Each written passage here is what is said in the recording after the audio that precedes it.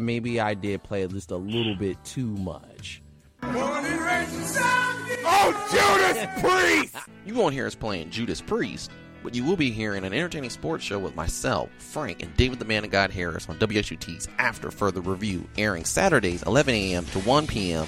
and throughout the week with our replay 6 a.m. to 8 a.m. on Toledo's only alternative and your on-campus radio station, 88.3 WXUT. Oh, Judas Priest!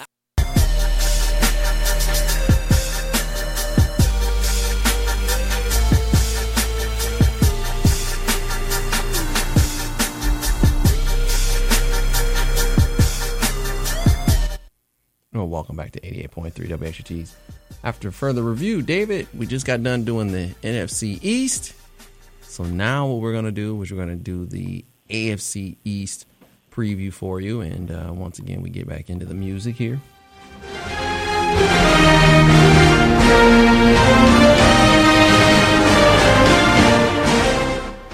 Go ahead, David. All right, the last division, the AFC East, looking a little closer to home after where I am here in central upstate New York, and we'll have the Empire State of Mind as we bring up the rear with the New York Football Jets. Don't have a quarterback. You have young running backs. You kind of have a receiving core, but not really. Kind of have an offensive line, kind of have a defensive line, kind of have some linebackers, have, obviously Sauce Gardner in the secondary.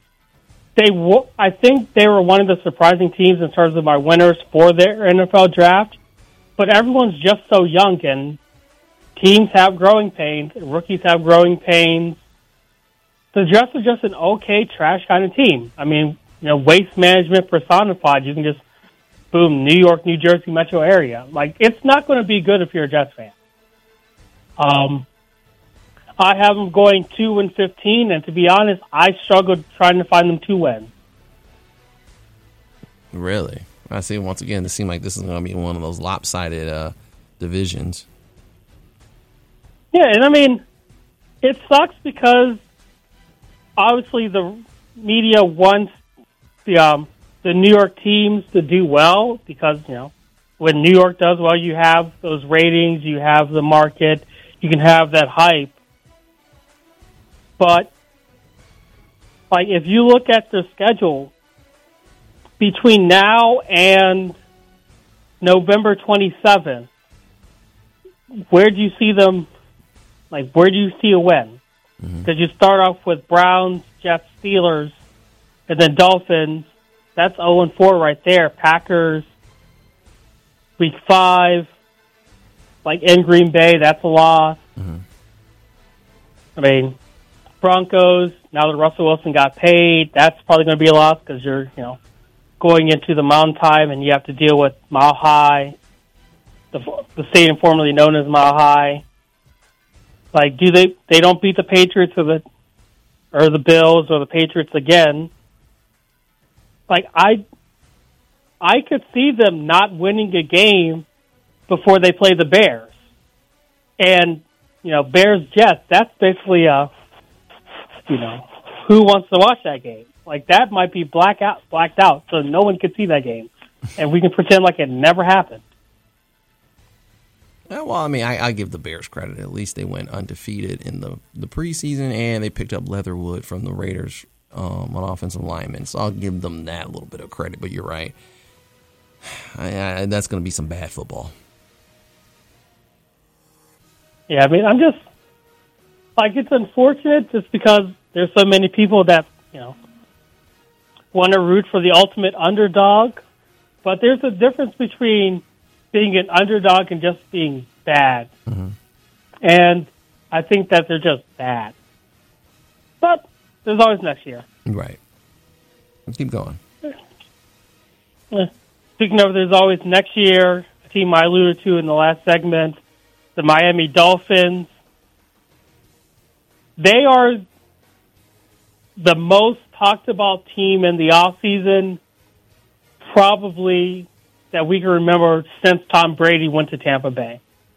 Since Tyreek Hill made that move to Kansas City, and that's that's going to be fun next time Chiefs and Dolphins play. Because they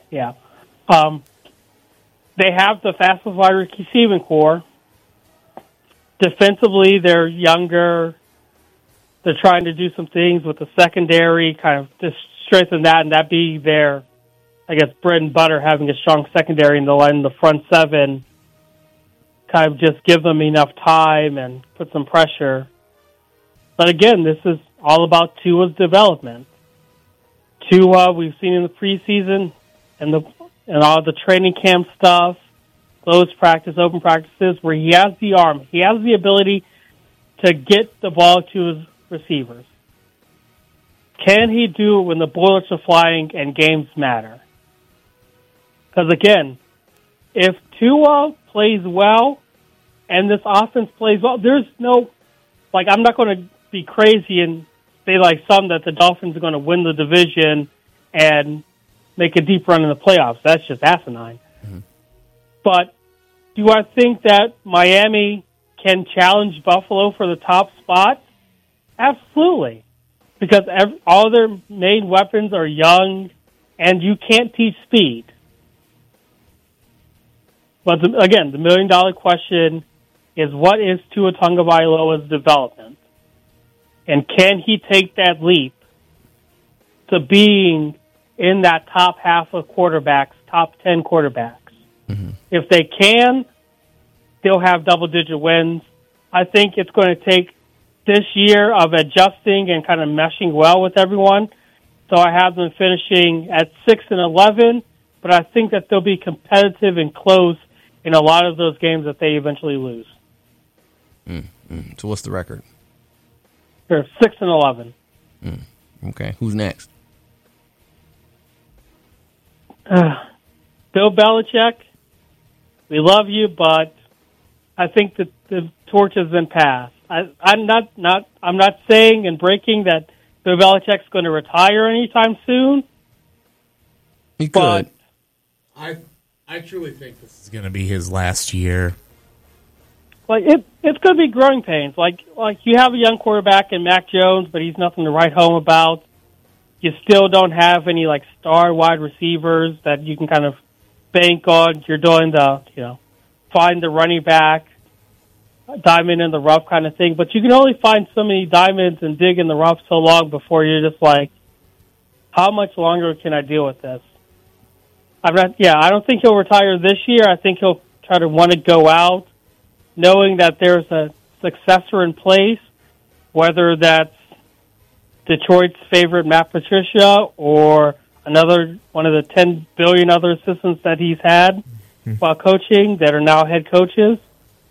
I think it's going to be, I think for the first time in a while, we're seeing New England in that hamster wheel where they're just going to be chugging along, not making some noise here, surprising kind of shades of the old New England that was formidable and you didn't want to play them. But I think we're seeing the end very quickly of the Patriots dynasty, and I think that the Patriots finished this year with a record of 8-9.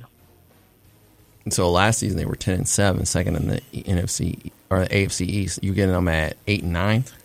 8-9. What do you think, Frank?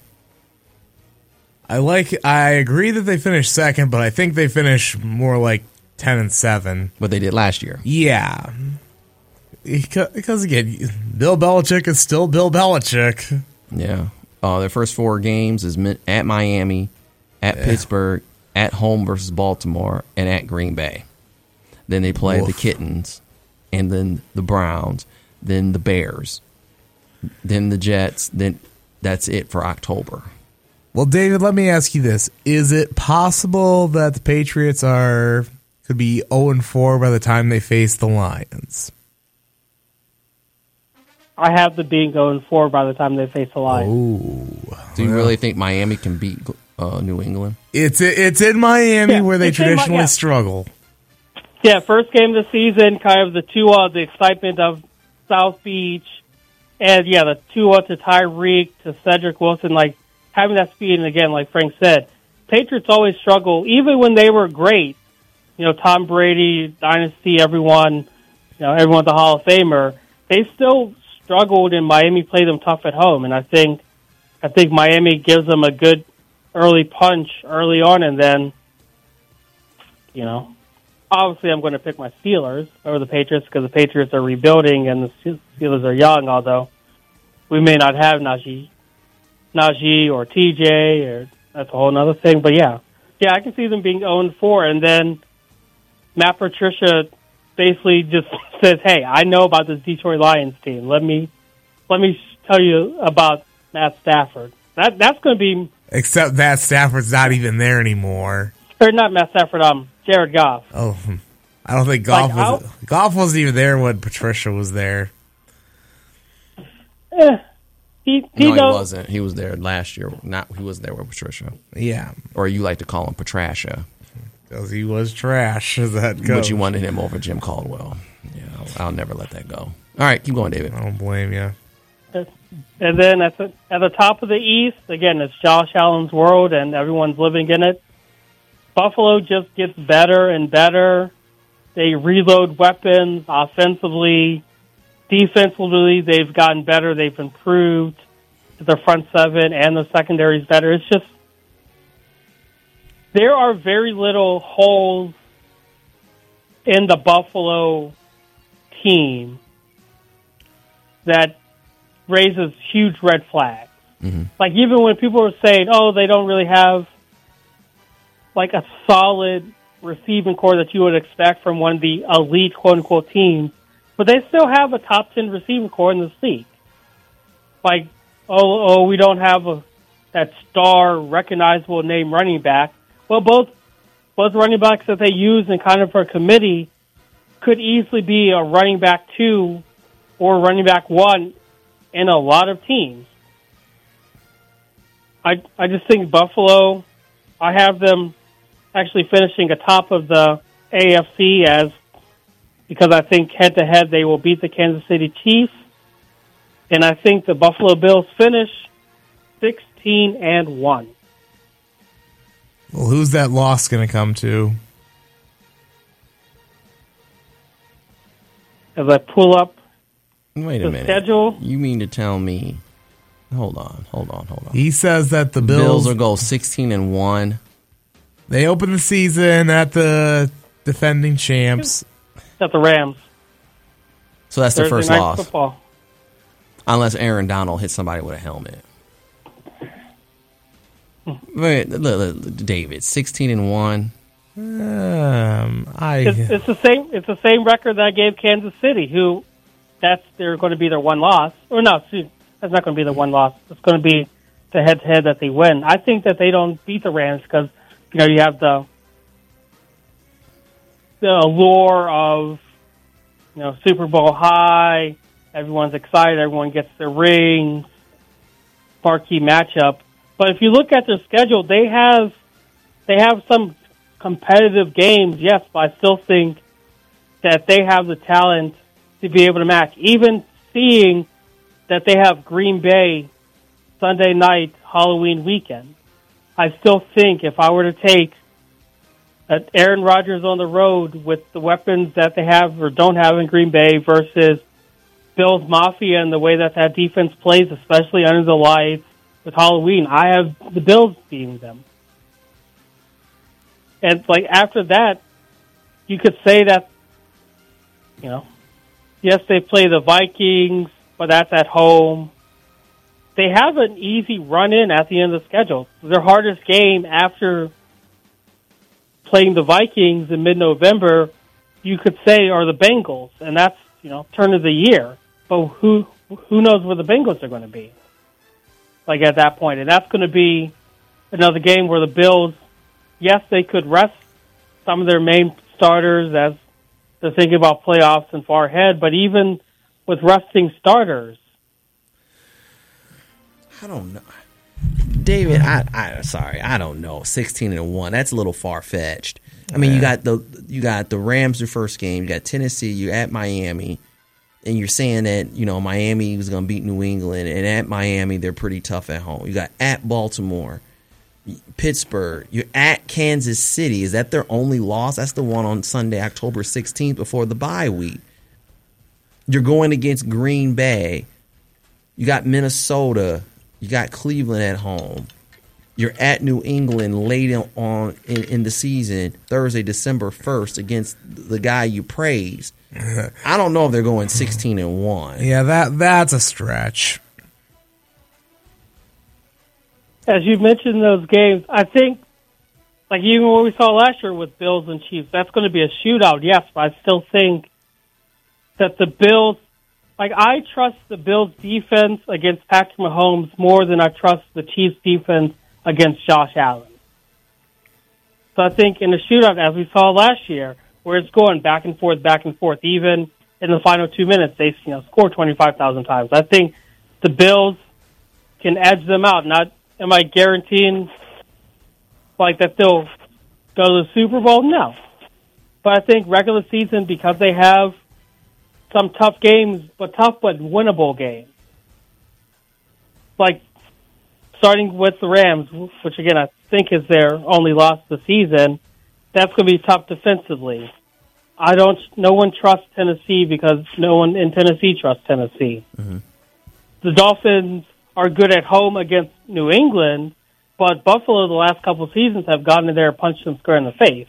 Right. I mean, Ravens is always tough. Steelers, I think, are going to be good, but they have, like, we go up here to Buffalo to play them, and I don't trust Mr. Trubisky or Kenny Pickett in that hostile environment. I think Bills Mafia kind of gets to them aggressively.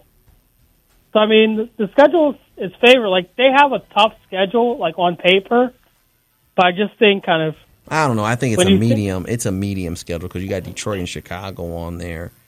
Obviously, you're going against the North. It looks like the NFC North and the AFC North. But they say that they're 16-1, and obviously your own conference. With your own conference, I can see them getting the wins against. But Green Bay, tough, even though that's in Buffalo. But that's Sunday, October 30th, so that's before the blizzards come.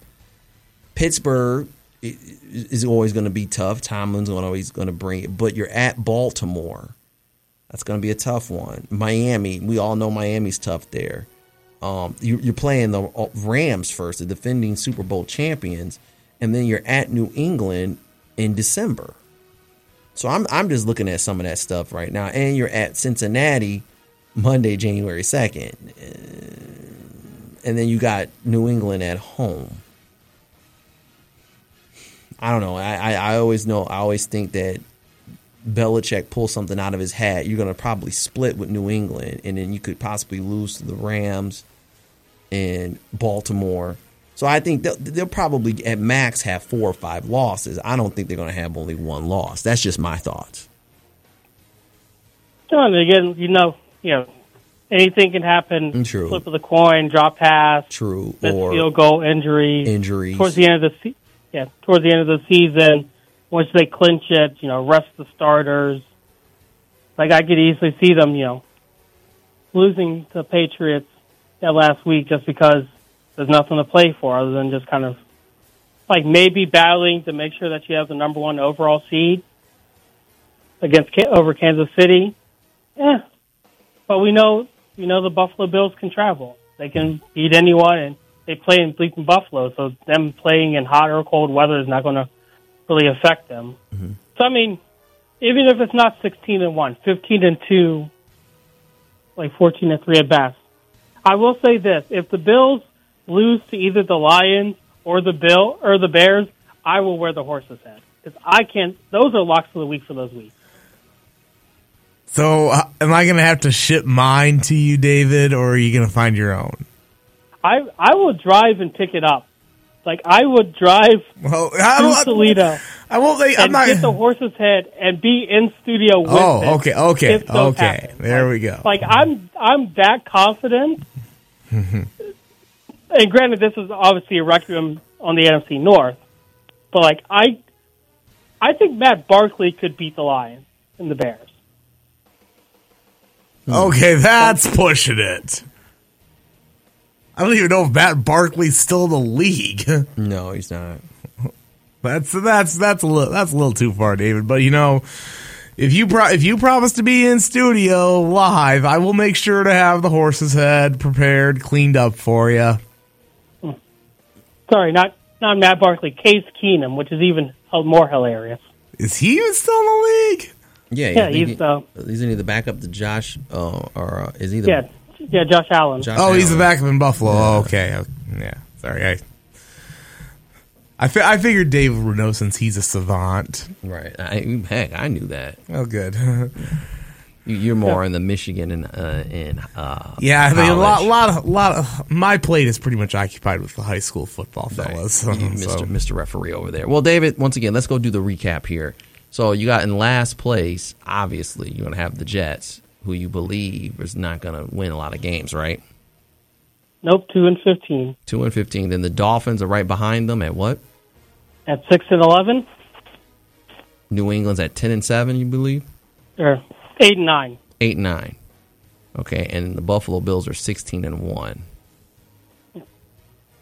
And also, for correction, Matt Barkley is on the practice squad for the Bills. And I remember that because when they played the Carolina Panthers, he was the quarterback. Oh, that's right. He was playing. So Keenum and Barkley are still in the league. Yep. All right, well, take a quick commercial break. We got that in. Frank, now back down to your segment. What you got for us? Recap some high school football in my home state. Hey, what's happened there? In the mitten. Yep. Talk a little bit of Misha. Yep. 2 weeks into the season, some teams are trending up. Other teams have not gotten off to a great start. Then we'll have the college football, a little bit of potpourri, as you like to call it. We'll call it potpourri, and then we'll end the show with the Donovan Mitchell trade. And in Utah, they have a new duo, and it's an interesting name for it. Have you seen this? Yeah, I have, but we're going to have to do our best to keep it family appropriate. I saw it was both. There was one of my friends texted to me. I'm like, okay, that might be stepping over the line a little bit. We might have to play some Marvin Gaye. What's going on? Okay, we'll see with that. But thanks, David, once again for your preview. Now we get into Frank Vashner's Michigan recap of week 1 and 2, or week 2 basically, and then after that the potpourri of college football of week 0 and 1. Yeah, and also got to throw in the winds of change are blowing too in terms of the postseason. Oh, okay. For college. Oh, that's right. That is true. That's in the potpourri, right? Yes, that's why I kind of figured we'd mix it all together. Right. You like a potpourri of college football, don't you? That can be good. Right. All right. We'll take a quick commercial break. You're listening to 88.3 WGTs After Further Review, and we'll be back after this.